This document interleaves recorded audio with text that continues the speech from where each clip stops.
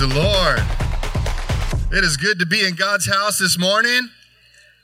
And it's great to celebrate all the dads that are here on Sunday morning on Father's Day. I don't know about you, but I was blessed this morning. I woke up and it smelled like bacon in my house and cinnamon rolls and coffee. I'm telling you, I don't know if there are three better smells other than like freshly cut wood or freshly cut grass or gasoline. Those are some of the, some of the guys' favorite smells, right, guys? Or their wife's perfume on a Friday night, just saying, praise God, hallelujah. But woke up feeling like a blessed man and just celebrating the goodness of our God and excited to be together this morning to dive into the Word for this Father's Day, to see what God might have in store for us, to be encouraged as a community celebrating this day. It's like a triple whammy, though, on this June 19th, because as we have already celebrated, it's Boomy, my sister-in-law's birthday, and then it's also Juneteenth. For those who aren't aware of the Juneteenth holiday celebration, which commemorates really the delayed announcement and declaration of freedom and emancipation, 1865. And so we want to celebrate as well because we know that's a significant part of our heritage as a very multicultural church, recognizing that when God has given us rules and laws to live by in our land, and one of them being that all of us are created equal, we believe that God means all of us. Amen? Not just some of us, not just those of us who have lighter skin color, but God means all of us are created equal in the eyes of God. And so we want to celebrate today the significant just remembrance of the fact that it is important for us to live into those values. Amen? So we are going to dive into Father's Day. I was kind of, driving here to church, and I got off on the freeway. And typically right there, when you're coming down the 110 South, exiting Torrance Boulevard, right next to the swap meet, the Alpine Village area, usually you see kind of all the vendors that are out there. And on Mother's Day, man, it was like there was a big row of people selling flowers and roses and all kinds of goodies for Mother's Day. And I got off on the freeway and there wasn't no extra vendors out there today. And then I saw one standing there and I was like, I wonder what they got. And they had duct tape. They were selling duct tape for Father's Day.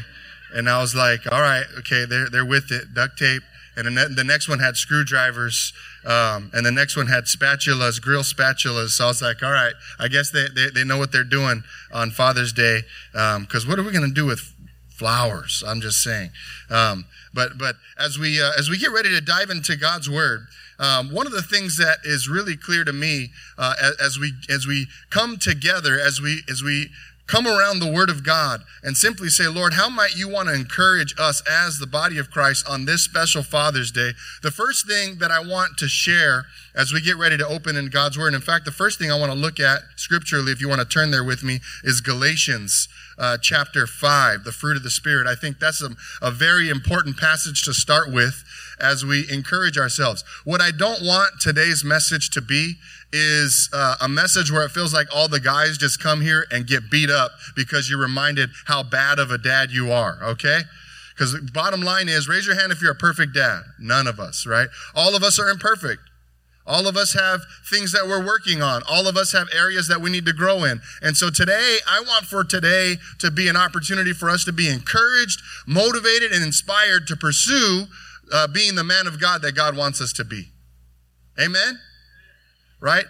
One of the things that I've learned throughout playing, football, baseball, sports, all throughout my life, track, whatever it is that if you sit around and complain about what you're not, but you don't focus on who you can be, then you're not going to go very far. Right? And so today is not about beating anybody over the head and telling you all the ways in which you've messed up, all the ways in which you could be better or should have been better. Today is simply an invitation and opportunity for us to step our game up. Is that all right? So we'll start with Galatians chapter 5. I'm grateful in my life that I've been surrounded by a cloud of witnesses. I've been surrounded by an army of men, role models that I've been able to look to and say, I want to do this the way that they do it. I want to do that the way that this person does it. And it's great because there doesn't always have to be just this one perfect person that does all things right. But I could take this from this one dad. I could take this from another dad. I could take this from another dad. And I could tell myself, I want to borrow those things so that when I become a dad, I can put those things into practice. Does that make sense? So even as I am a dad and I have my own 3 kids, there's not one person that I tried to copy or emulate, but there have been multiple people that God has blessed me with as role models and examples, whether they be dads or Royal Ranger commanders or youth leaders or teachers or coaches or grandparents, whoever it may be, that I've been able to say, you know what? I want to make my kids laugh like this guy does. I want to make sure I prioritize my family like this person does. I want to make sure I lead my home spiritually like this person does. I want to make sure I have grace and patience like this dad does. And it's a wonderful thing to be in a community because not one of us is perfect, but we all get a chance to contribute to this community that is growing and raising the next generation of godly men and godly fathers. Isn't that awesome? And I know we got a bunch of future fathers that are here this morning. Right? Some who aren't a dad yet, some who are really close. Maybe you're married and maybe you guys are praying and working on that next step, and that's a blessing. Some of you might be in a serious dating relationship and you might be just a few steps away. Others of you might just be saying, Lord, I just need to have a girlfriend first, and that'll be a good first step. Amen. Praise. Some of you are like, man, you just need to pick one girlfriend, all right? And just stick with that one for a little while, okay? But even as I think about Father's Day, something that God put on my heart today to talk to the young guys, some of the college age guys, young adults, teenagers, even a little bit younger than that, is really to encourage all of us here, because we're all responsible for building the next generation of fathers. Right? Like I said, we could sit here and we could have a processing session for hours talking about all the ways in which maybe we are carrying some wounds and pain from things in the past, right? Some of us in here, even on this Father's Day, it's a hard time because you're remembering your father who might not be with us anymore physically, right? And so it can be a really challenging and tough day. But I want us to look forward, right? I want us to be able to look forward and say, what are we doing today to build the next generation of godly fathers? Okay, because that's important, right? Again, it's not about where we are right now, but it's where God wants to take us. Okay, and we get to do that together. Guess what? A godly father is not born overnight. Right? A godly father just doesn't all of a sudden, the moment that first child is born and they become a biological father in that very first moment, it's not in that very instant that somebody walks into a life of what it means to be a godly father. There are years and years of investment that lead up to that moment so that at that point somebody is ready to walk into a life where they are equipped and ready not to be perfect, but to be able to follow the model of Jesus in their family's life. Okay, and that takes hard work, and guess whose work that is? All of our work. So like I said, this isn't a sermon that's meant to say, how have you failed and how have you succeeded as a father? This is a sermon that says, how can we build the next generation of godly fathers? And guess whose job that is? All of our job. Amen? So on that note, I want to simply start by saying one of the best things that we can do for the next generation of godly fathers is to teach our kids at a very young age how to work hard. Some of you are like, okay, where are we going with this, Pastor Koba? The thing about this generation of kids that is interesting for me, I love being a coach. I coach in the parks. I get a bunch of these kids that are not my kids, so they were not raised in my own home, but now I get to step in and help teach them how to field a ground ball or swing a bat. And it's an interesting thing because in that moment, I'll have a kid say something to me that my kid will never say to another adult. And I have to ask myself that question. All right, Lord, what would a godly baseball coach do in this moment? Because I know what I want to do, right? What you say to me? Right. I've heard that one. Pastor Josh just said, you're not my dad. Yeah, you're right. I'm not, but I'm your coach, right? But it's interesting. One of the greatest things we can instill in our kids and the future godly fathers of tomorrow is the ability to learn how to work hard. Okay, that's one of the greatest things we can do, right? Here's the second thing. Learn how to work hard without complaining. Okay? Because if there's anything that's going to make great dads, it's somebody who recognizes that they live for those that God has called them to serve. not for themselves, not for their own desires, not for their own wishes, right? And so discipline, the ability to work hard and not complain, the ability to put somebody else first, those are qualities and characteristics that will help prepare the next generation of godly fathers. What happens is selfishness, greed, laziness end up taking over and can hold someone back from being able to live into the godly fatherhood that God wants for them. Okay? And so that's one of the things that starts early, right? That cannot be something that all of a sudden we try to instill in somebody when they're 25, 30 years old. That's something that starts really early, because those are the building blocks of what it looks like to step into a life where all of a sudden now that person is no longer the center of their family, but all of a sudden now they are the chief servant officer of their home. Okay? Here's why that's important, because that leads a wonderful example for every single person to learn what that's like. So that's one thing that I'm really, really, really, really, really interested in investing in my kids, my sons and my daughter, is to teach them how to work hard and to not complain. That doesn't mean that they always work hard, and that doesn't mean that they never complain. What that means is whenever that happens, I'm always correcting it, right? One of the things in parenting that can be challenging is saying the same thing over and over again. And unfortunately, when somebody gets tired of doing that and they stop saying that one thing, well, then guess what happens? That value that we were trying to instill all of a sudden goes away. Why? Because we ran out of energy to reinforce the things that are important, right? And so these are significant things for us. These are really practical tips. I want to weave in and out of what the Word of God is saying in practical tips today as we challenge ourselves to prepare and build up the next generation of godly fathers. Amen? So let's look at Galatians chapter 5, verses 22 and following. We're going to look at the fruit of the Spirit. And I want us, again, this is not an invitation to start beating ourselves up and saying, I'm lame at that, and I could do way better at that, and I give myself a 1 out of 10 on that. This is not an invitation to start sulking. This is an opportunity for us to challenge ourselves, to give ourselves a playbook. Can everybody say playbook? See, the thing about the good thing about having a good playbook is that you don't have to just show up to a game or an event or life. You don't have to show up without a plan as to how you're going to go about that day.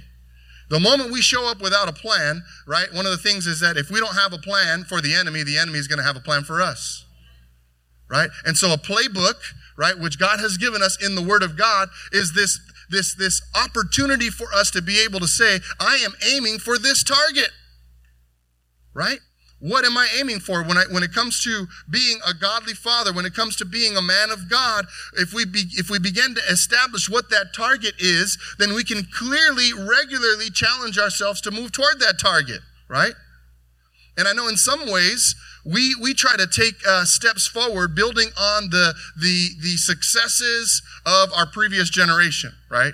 I know as I think about my grandfather and my father and myself and my brothers and all of us, how we continue to try to challenge ourselves to be better and to improve, right? For my grandfather, his main focus, I would say for my paternal grandfather, his main focus, right, was to make sure that his family understood the Word of God and understood what it meant to fear God and follow Jesus, right? That was really, really important. The one thing that he might not have understood is that the kids need some quality time with their dad. They need conversation with their dad. They need to be able to ask questions, and they need to be able to know that their dad is approachable. That wasn't on his radar in the 1950s and 60s. Okay? For him, it was, you know what? Let's make sure that there's, the kids have food on the table, they have a roof over their head, and that they know Jesus. Those are important values, aren't they? So I think my father took that and wanted to build on that and began to instill those same principles, but then started to add, but you know what, my kids, they need to go and do sports because not everything is of the devil, as the generation before said, right?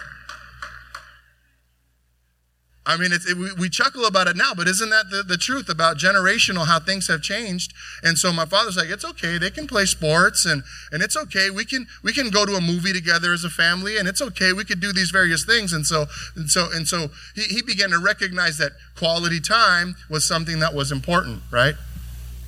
And so one of the things that I recognize as I want to build on that is, okay, I want to have quality time as well. But one thing that I recognize in myself as a dad who wants to provide and teach my children the ways of God and instill all these different things is that one of the things that's challenging is coming home from a busy day or a busy week, right? Driving, commuting, all these different things. And then I get home and I recognize the importance of physical presence, but then I see and sense in myself sometimes the temptation to be physically present but emotionally absent.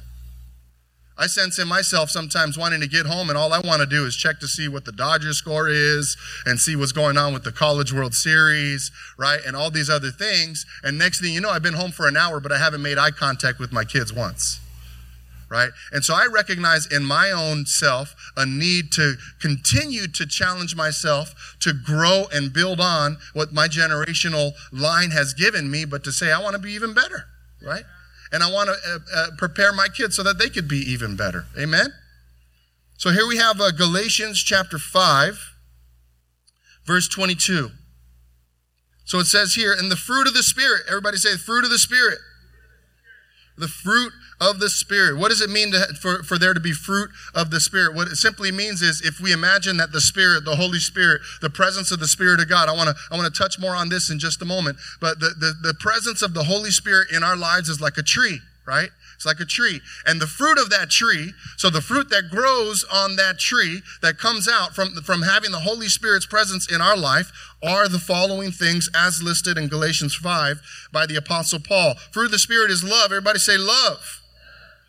Joy, peace, patience, kindness, goodness, faithfulness, gentleness, and self-control. So again, this isn't like an exhaustive list of all the things that we should aspire to, but this is definitely a really good place to start. Right? The fruit of the Spirit, in other words, the evidence of the presence of the Holy Spirit at work is, and then begins to list these things, love. Now, one of the things that I really appreciate is watching a father's love. Right? Father love and mother love sometimes are similar, but oftentimes are different. Right? Father love, and when I look at my own household and the way that my wife and I parent, and, we kind of work together and we try to stay on the same page, and we're always in conversation and communication about something. Hey, have you noticed this? What should we do about that? And how can we support each other? And we try to have conversation and communication because we're parenting together, which I would just kind of note is one of the greatest tips for the young guys who aren't married yet as you think about the future of godly fatherhood is pick yourself a godly woman. Okay? Like if somebody were to ask me, like if I'm even qualified to be called a decent dad, I'd be happy with that. And if they were to say, Pastor Kobo, what makes you a decent dad? I would say an amazing wife. That would be rule number one, right? Why? Because she encourages me, right? She challenges me. We work together, right? And so in that regard, there's nothing that can replace having a woman of God right by your side. Okay?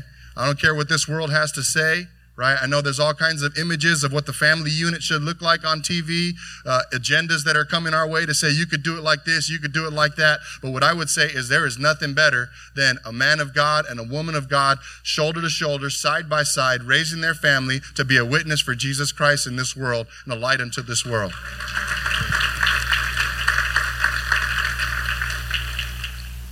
But love, coming back to this word love, right, here in the fruit of the Spirit. Love, right, might look a little differently. I'm glad that the love that I received from my father growing up oftentimes was tough love.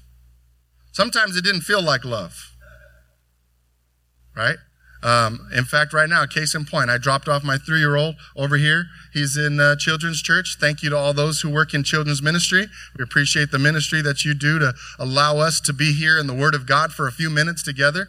But even as I dropped him off, he's crying and yelling at me and saying all kinds of things to me because I didn't let him take what he wanted to take with him into class with him, right? Right? I'm glad that I did that, and it's okay with me that he was yelling at me because he can't get whatever he wants whenever he wants it. That's bad parenting, right? And so my role as a dad isn't to get him whatever he wants whenever he wants it. My role as a dad is to help him to know that there's a balance, son, between getting what you want, getting what you need. and dad knows what's best. And one day, if you feel like you have a better idea, then we'll sort that out, but we're not there yet. Right? And so love oftentimes doesn't only look like just soft, gentle, affectionate love. Love is wanting what's best for the person that you're serving. Okay? It's like the way God loves us, right? The way God loves us, God doesn't just give us whatever we want, whenever we want it, however we want it. Sometimes we go through trials. Sometimes we go through circumstances where we can't explain or understand why we had to go through that. And we have more questions than answers. And sometimes we argue with God, and sometimes we can't understand why God does the things that he does. But we know that he loves us. Right? Because I want you to think about just for a second right now. We're not going to spend too much time on this, but think about for a second the times in your life when you have grown the most. Oftentimes are the moments when you've gone through hardship. Right? Rarely have you grown to a certain level in your own adulthood, maturity, faithfulness to Christ when everything is perfect. Oftentimes it's been through challenge that God has allowed you to go through something that has made you more into the faithful woman or the faithful man that you are. So God knows what we need, and God loves us, but his love doesn't always look like, smiles and hugs and happiness. Sometimes it's tough. And so we're called to love. Okay, we're called to love. I love that our Heavenly Father loves us better than any of us can demonstrate on our own, right? He loves us so much that he gave his own son, Jesus, to die on the cross for our sin so that we didn't have to take our own punishment for ourselves, upon ourselves, but Jesus took it on for him. And his Heavenly Father, right, gave his son to be crucified on the cross. In other words, that demonstrates the love of Jesus for us. That demonstrates the love of our Heavenly Father, that he would love us enough to allow Jesus to go through that for us. Right? That's a lot of love. That's a lot of care that we have. So what do we have the invitation to do then as earthly fathers, right? And whether we be biological, whether we be adoptive, whether we be, stand in, you're kind of filling in the gap for somebody else, whatever it may be, there's a lot of different kinds of fathers, aren't there? Aren't you glad that we have a lot of different kinds of fathers around us? Right? Specifically, I sent a few text messages this morning to some of my past coaches in my life because they've been like fathers to me over my life, right? Which is a blessing. But the one thing that we get a chance to do is emulate the love of the Father, the love of our Heavenly Father, right? Okay, so love and then joy. Everybody say joy. Fruit of the Spirit is joy. Okay, so this might be the thing that I have to remind myself on because, again, like I said, there's a certain aspect in me that wants to train and teach my kids a particular way and establish, a particular kind of order in the home. And every once in a while, I have to remind myself, you know what? They just need you to go jump in the trampoline with them right now, right? Because, yeah, they still need to go clean their room, and yes, they need to help with the dishes, and yes, they need to do all these other things, but also they just need to go jump in the trampoline for a little while and wrestle in the living room. Okay?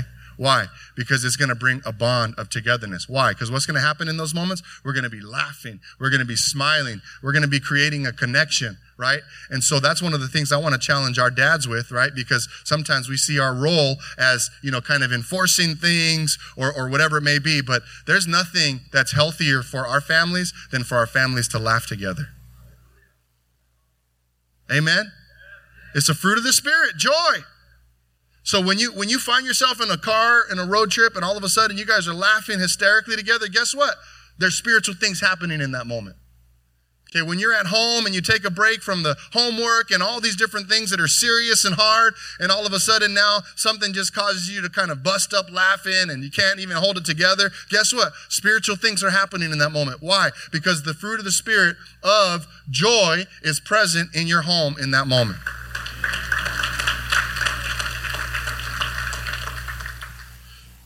Patience, I skip peace. I would skip peace, wouldn't I? Peace. Everybody say peace. Peace. Peace. Man, this is probably one of the hardest things to uphold in the home when you've got multiple kids. It's a constant battle, isn't it? It's a constant battle to work on how do we pursue the peace of God in this home, right? It's hard. I mean, when we grew up, the only way that we kind of had like all the boys in the house, Josh, David, me, plus we had all of our friends over and cousins and teammates. So it was always mayhem over there. And I don't know, man, sometimes it was like my mom was doing taxes or washing dishes. My dad was like preaching somewhere or reading a newspaper, and we had to solve things on our own. And that was crazy. It was like Lord of the Flies, or like, there was a pretty clear pecking order there. Just kind of, that's how peace was established there. So in my home, I try to like, humanize it a little bit more.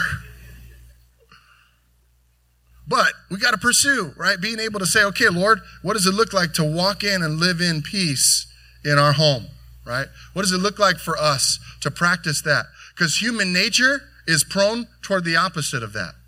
If we look at Russia, Ukraine, the opposite of that. If we look at our own country and divisions, the opposite of that. So how do we establish pursuing God's peace in our homes? And what's our role in that, right? That's significant, okay? The next one kind of comes along with that, but patience. Everybody say patience. Patience, man, that's a tough one. Woo! And I know for me, I'll be the first one to admit that I got to pray, and that's probably one of the fruit of the Spirit that I got to say, Lord, I need you here because I'm running out of patience, right? And oftentimes I find that there's two things that contribute to me being frustrated with not being able to have patience when I should. One of them is I'm on a time crunch, right?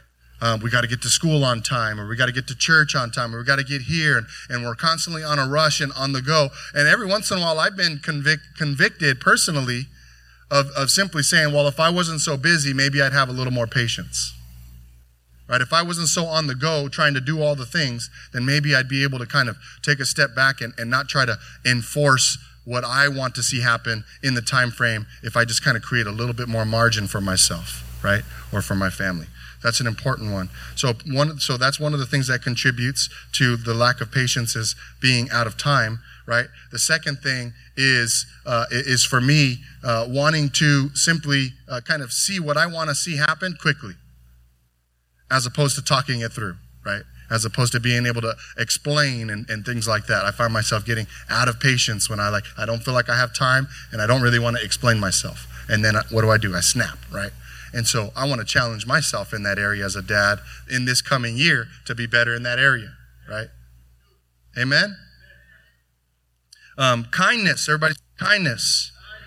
Kindness, this is a good one, okay? A good one. Kindness. One of the things we talk about in our home is that our kids oftentimes will simply mirror what they see us do.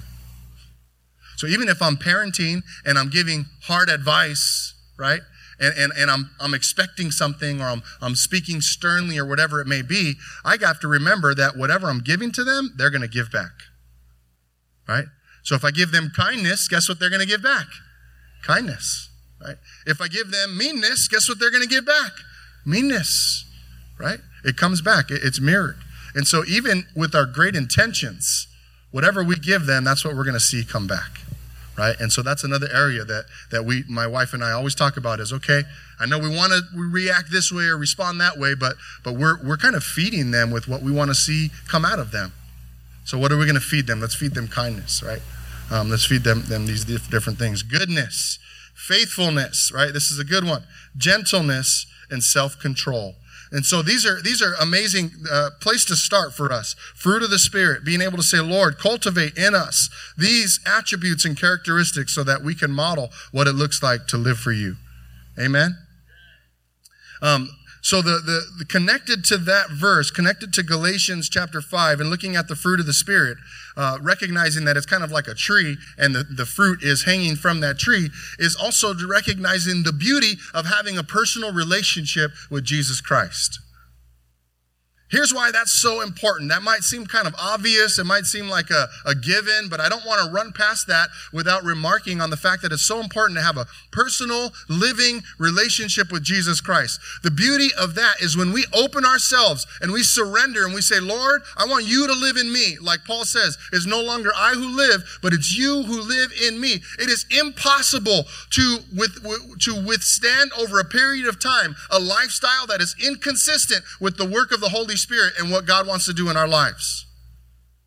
Right? When we constantly are in conversation and communication with the Lord, when we constantly surrender ourselves and say, God, I want to be more like you. Lord, I want my speech to sound more like yours. I want my actions to be more like yours. I want my life to reflect you. When we are going toward the Lord with that intent and we are regularly and consistently presenting ourselves before God, it is impossible for us to live a life that doesn't look like fruit of the Spirit that we just talked about. Because the Holy Spirit begins to work on us and say, hey, that was a little too tough. Hey, a little bit more gentleness. Okay, next time. Or hey, you need to go ask for forgiveness because that wasn't cool what you just did, right? And so it's so significant and important to cultivate a personal relationship with Jesus Christ, because it's that relationship where we open ourselves, where all of a sudden we begin to experience this and sometimes it's harsh, but oftentimes I experience it very gently, where there's this conviction that says, here, we can do better than that. We can do better than that, right? And it's this invitation to simply say that we are constantly presenting ourselves to the Lord in that regard. Amen?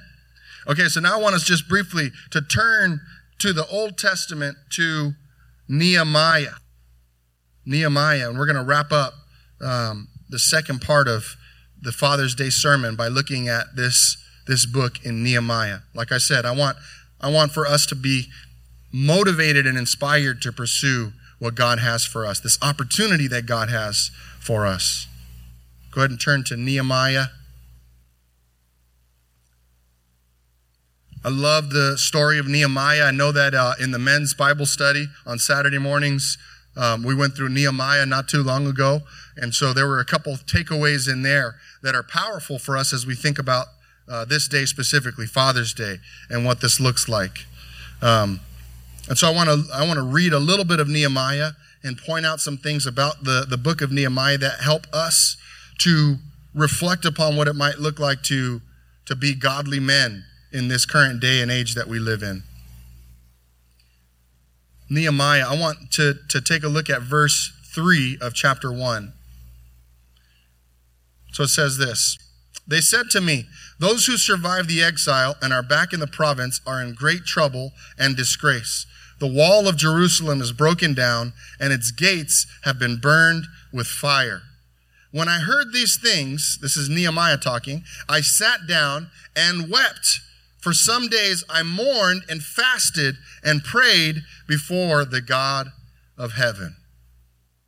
So this is the beginning of the book of Nehemiah, Nehemiah chapter 1. He heard a report about the status of how things are going in Jerusalem. Nehemiah, by the way, he was in Babylon. He was in exile, but he was kind of a high up as an official there. He was the king's cupbearer, which meant he had everything that he could want. He had a comfortable life. He lived in the palace. Everything that you could ask for personally, right? In terms of his own wants and needs, whatever he wanted to eat, he could eat whenever he wanted to eat. Whatever he wanted to drink, he could drink whenever he wanted to drink.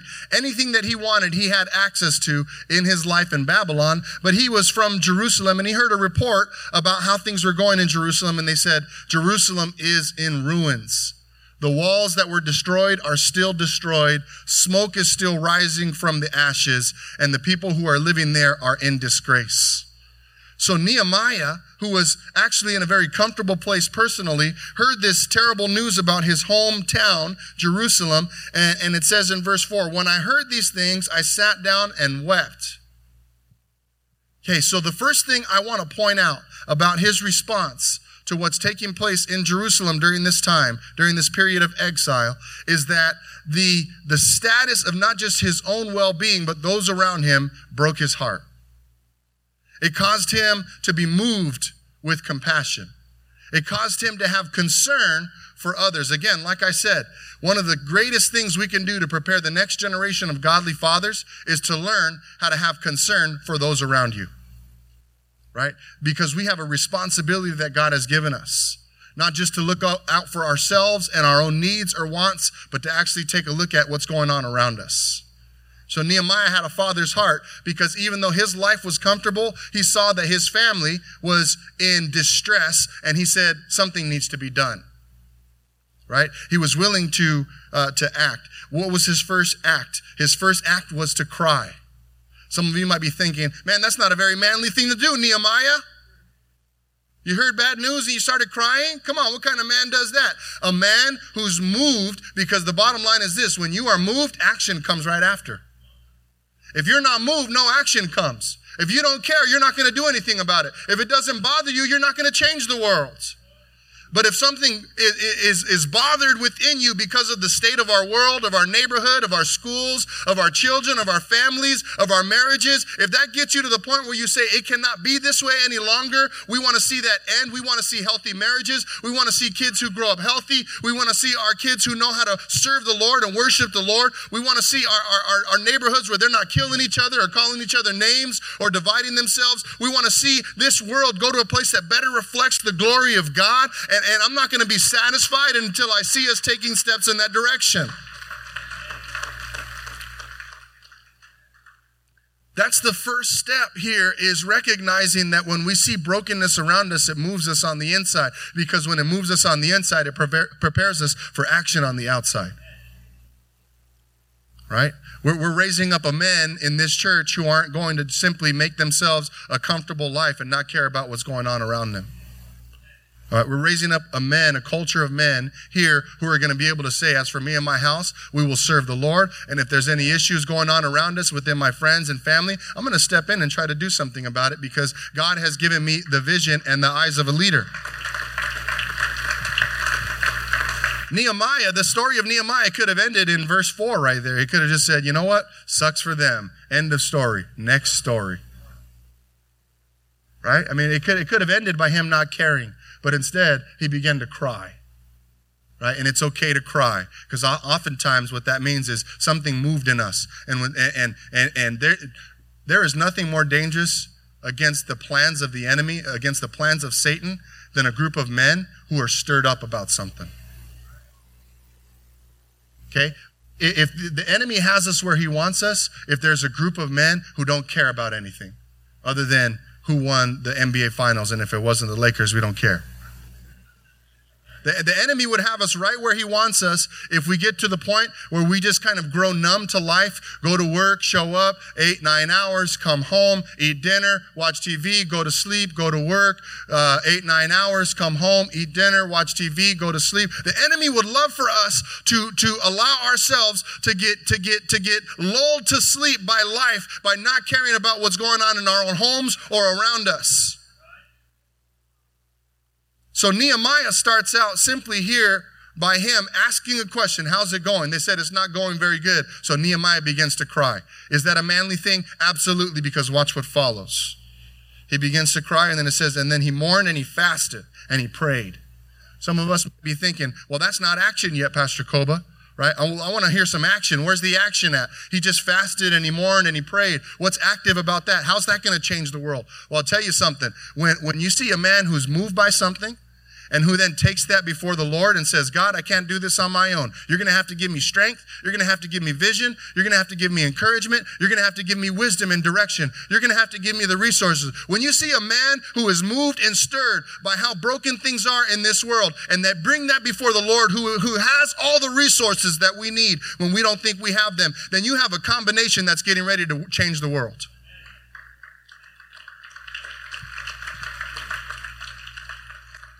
So by crying, by praying, by fasting, and by mourning, right, Nehemiah was preparing for something earth-shattering to take place. Okay, so he's moved. What happens when you're moved by something? What happens when you're messed up by something? When you're messed up by something, guess what? You can't keep it in. Right? You can't keep it in. So that's the next step in this story. Look what happens in chapter 2. Nehemiah goes back and he's messed up to the point where he's trying to do his job, and the king, who's his boss, says, something's wrong with you, Nehemiah, what's going on, right? And Nehemiah says, well, if I can be honest with you, I just heard some really bad news about my hometown. It's been messed up for a long time, and it's still messed up, and nobody's doing anything about it, right? And the king says, what do you need? Isn't that cool? What do you need? That's a good place to be in when you got a problem and the king says, what do you need, right? So Nehemiah's like, well, I'm probably going to need this, and I'm probably going to need that. I'm probably going to need this. And the king's like, you got this. Isn't it cool that Nehemiah had established a relationship with the king of Babylon, and he had lived in such a way with integrity, with honesty, with hard work. He had such character about him that he wanted to repair his hometown, which had nothing to do with Babylon. And the king said, I got you. Isn't that awesome? Right? He was an upstanding citizen, and he did his job so well to the point where he gained favor in the eyes of the king of Babylon. So the king said, let's help you get this project going. So the king began to get resources ready. He wrote him letters, and that way, if anybody tried to bother Nehemiah and those who were traveling to do this work on their way there, they would show them a letter and say, probably don't want to mess with us because king of Babylon's got our back, right? Oh, okay, got it. It's got his seal, it's got his signature, it's got his stamp. And so Nehemiah begins to go, and it says here in chapter 2, verse 17.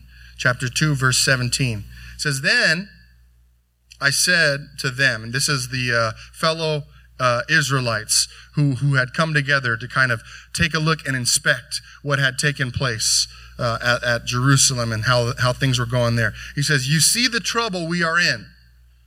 Jerusalem lies in ruins, and its gates have been burned with fire. Come, let us rebuild the wall of Jerusalem. I want all the men to say, rebuild the wall. That was all right. I want us to try that a little bit better in a way that's convincing, okay? All the men, ready? Say, rebuild the wall. There we go. Okay, come on. All the ladies join in on us. Let's say it together. Rebuild the wall. There we go. So Nehemiah says, come, let us rebuild the wall, and we will no longer be in disgrace. I also told them about the gracious hand of my God upon me and what the king had said to me. They replied, let us start rebuilding. Let us start rebuilding. So they began this good work in chapter 2.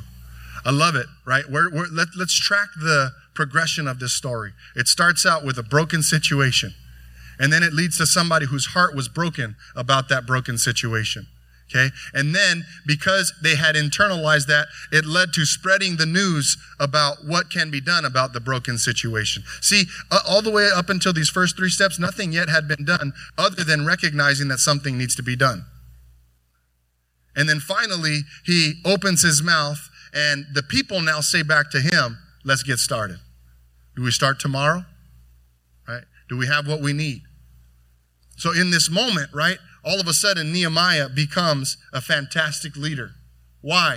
Because he saw something that was broken and wasn't satisfied and said it could be different. And everybody said, let's go pursue that.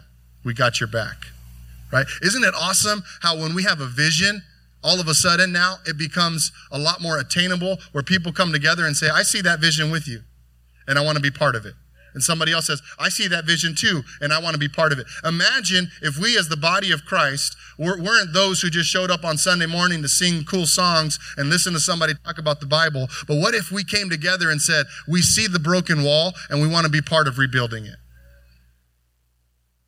Right? Imagine if we recognize that God has a purpose for why we're together as a people of God. And it's not just so that we could enjoy being together on Sunday mornings. It's so that we can come together on a Sunday because God's got work for us on a Monday and a Tuesday and a Wednesday. And so Nehemiah pointed it out and said, something's got to be done. Here's what I'm trying to do about it. Somebody else says, okay, well, I could do this and I could do that. I want you to go now, and we're going to finish with this. Okay? And this is where I'm calling out all the men and the young men to simply say this. Are you going to be part of tearing down the wall that God's trying to build in this kingdom society? Are you going to be just those who stand around and watch and say, what a pity, somebody should do something about that, but eat popcorn while the smoke is still rising from the ashes? Or are you going to be part of rebuilding the wall? And that's the choice that you have to answer for yourself, right? Because the bottom line is there's a lot of work to do in this culture and society that God has placed us in. There's a lot of work to do in the city of Los Angeles. There's a lot of work to do in our own homes and in our own marriages. We don't even have to look overseas to figure out a problem that needs God's attention. There's a lot of work to be done. And I don't know about you, but I want to be part of rebuilding. Okay? And I want to bring some people with me too. Right? When I rebuild the wall, I want to see my son with a shovel next to me. Right? I want to see my daughter right there picking up some stubble and rocks and clearing it out for the next brand new bricks to be laid. Right? We want to do this together. So chapter 3, we're not going to read the whole thing. I'll just read the first few verses so you can get a sense of it, and then I want to point something out. Verse 1 of chapter 3, it says, Eliashib, the high priest, and his fellow priests went to work and rebuild the sheep gate. They dedicated it and set its towers in place, building as far as the Tower of 100, which they dedicated, and as far as the Tower of Hananel. The men of Jericho built the adjoining section, and Zakur, son of Imri, built next to them. The fish gate was rebuilt by the sons of Hassenaah. They laid its beams and put its doors and bolts and bars in place. Meremoth, son of Uriah, the son of Hakoz, repaired the next section. Next to him, Meshulam, son of Berechiah, the son of Meshazabel, made repairs, and next to him, Zadok, son of Banah, also made repairs. The next section was repaired by the men of Tekoa, but their nobles would not put their shoulders to work under their supervisors. The Jeshanah gate was repaired by Jehoiada, son of Paseah, and Meshullam. Okay, I'm not going to keep going because that's a lot of Hebrew names that are hard to pronounce.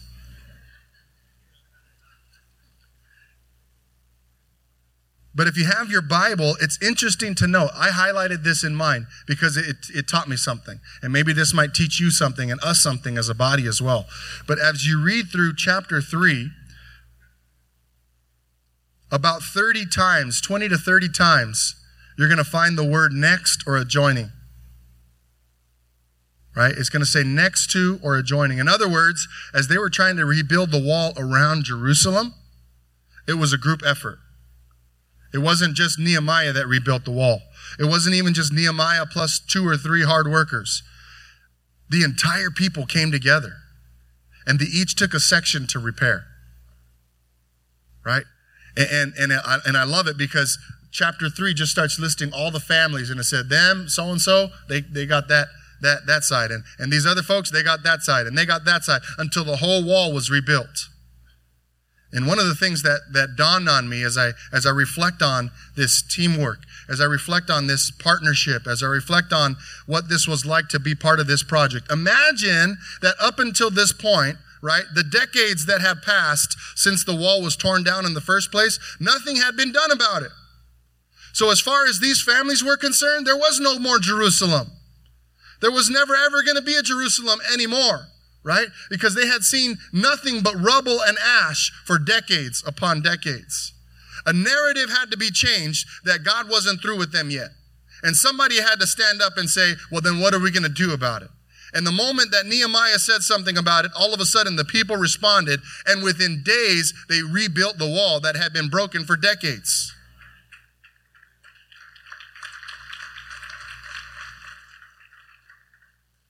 I mean, I don't know how many people probably had conversations that said it's a lost cause.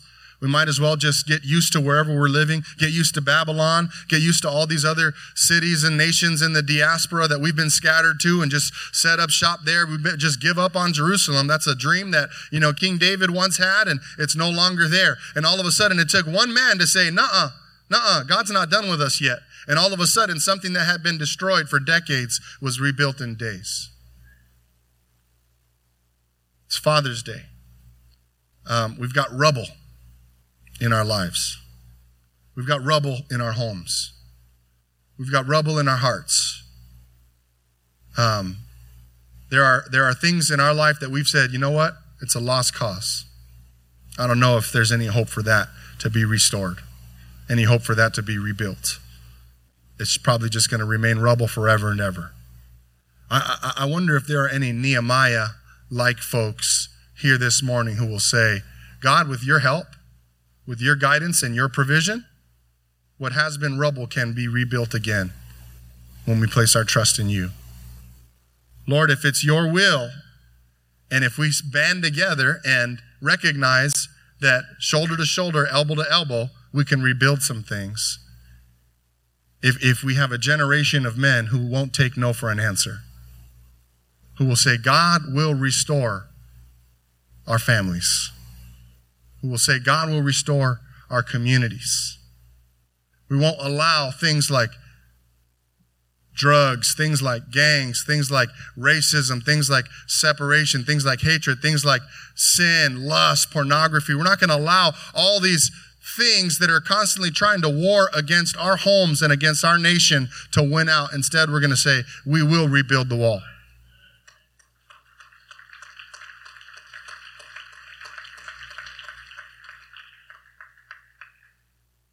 I love this chapter 3. It stands out to me significantly because when I see the level of participation, like 100% participation, everybody was involved, right? Everybody had a job to do. Everybody contributed. I imagine like at the end of it, when they put the last stone on and the wall was rebuilt, they probably had like a carne asada barbecue inside the walls so they could stare at their work. Any of you like to do a project and then when you're done, you kind of stare at it for a little while? Right? I do. I look at it and I'm like, oh man, I should have done that better, but I like the way that part turned out, right? They're probably enjoying a barbecue, watching this wall that they worked so hard to build. But I think something even more special was happening during that time. The wall was really symbolic of God rebuilding a people. Because prior to rebuilding the wall, they were scattered as a people. They weren't on the same page. They didn't have a common vision. They weren't even sure if they were going to exist as a people anymore beyond that point. But the wall gave them a purpose and a reason to see that God still had a plan for the people of Israel. God has a plan for your family. God has a plan for your children. God has a plan for your grandchildren and for your communities. Right? And as we celebrate Father's Day today, this is an invitation and an opportunity for us to say, Lord, use me to be a rebuilder of the wall. Right? Use me to change the narrative. Okay? That what can be destroyed overnight, God can rebuild as long as we place our trust fully in Him. Right? As long as we run to Him and say, Lord, I want to see this changed and I don't have what it takes to do it. All of a sudden, God says, I got you because I love your heart. I love your spirit. I love your desire. We can do this together. Amen.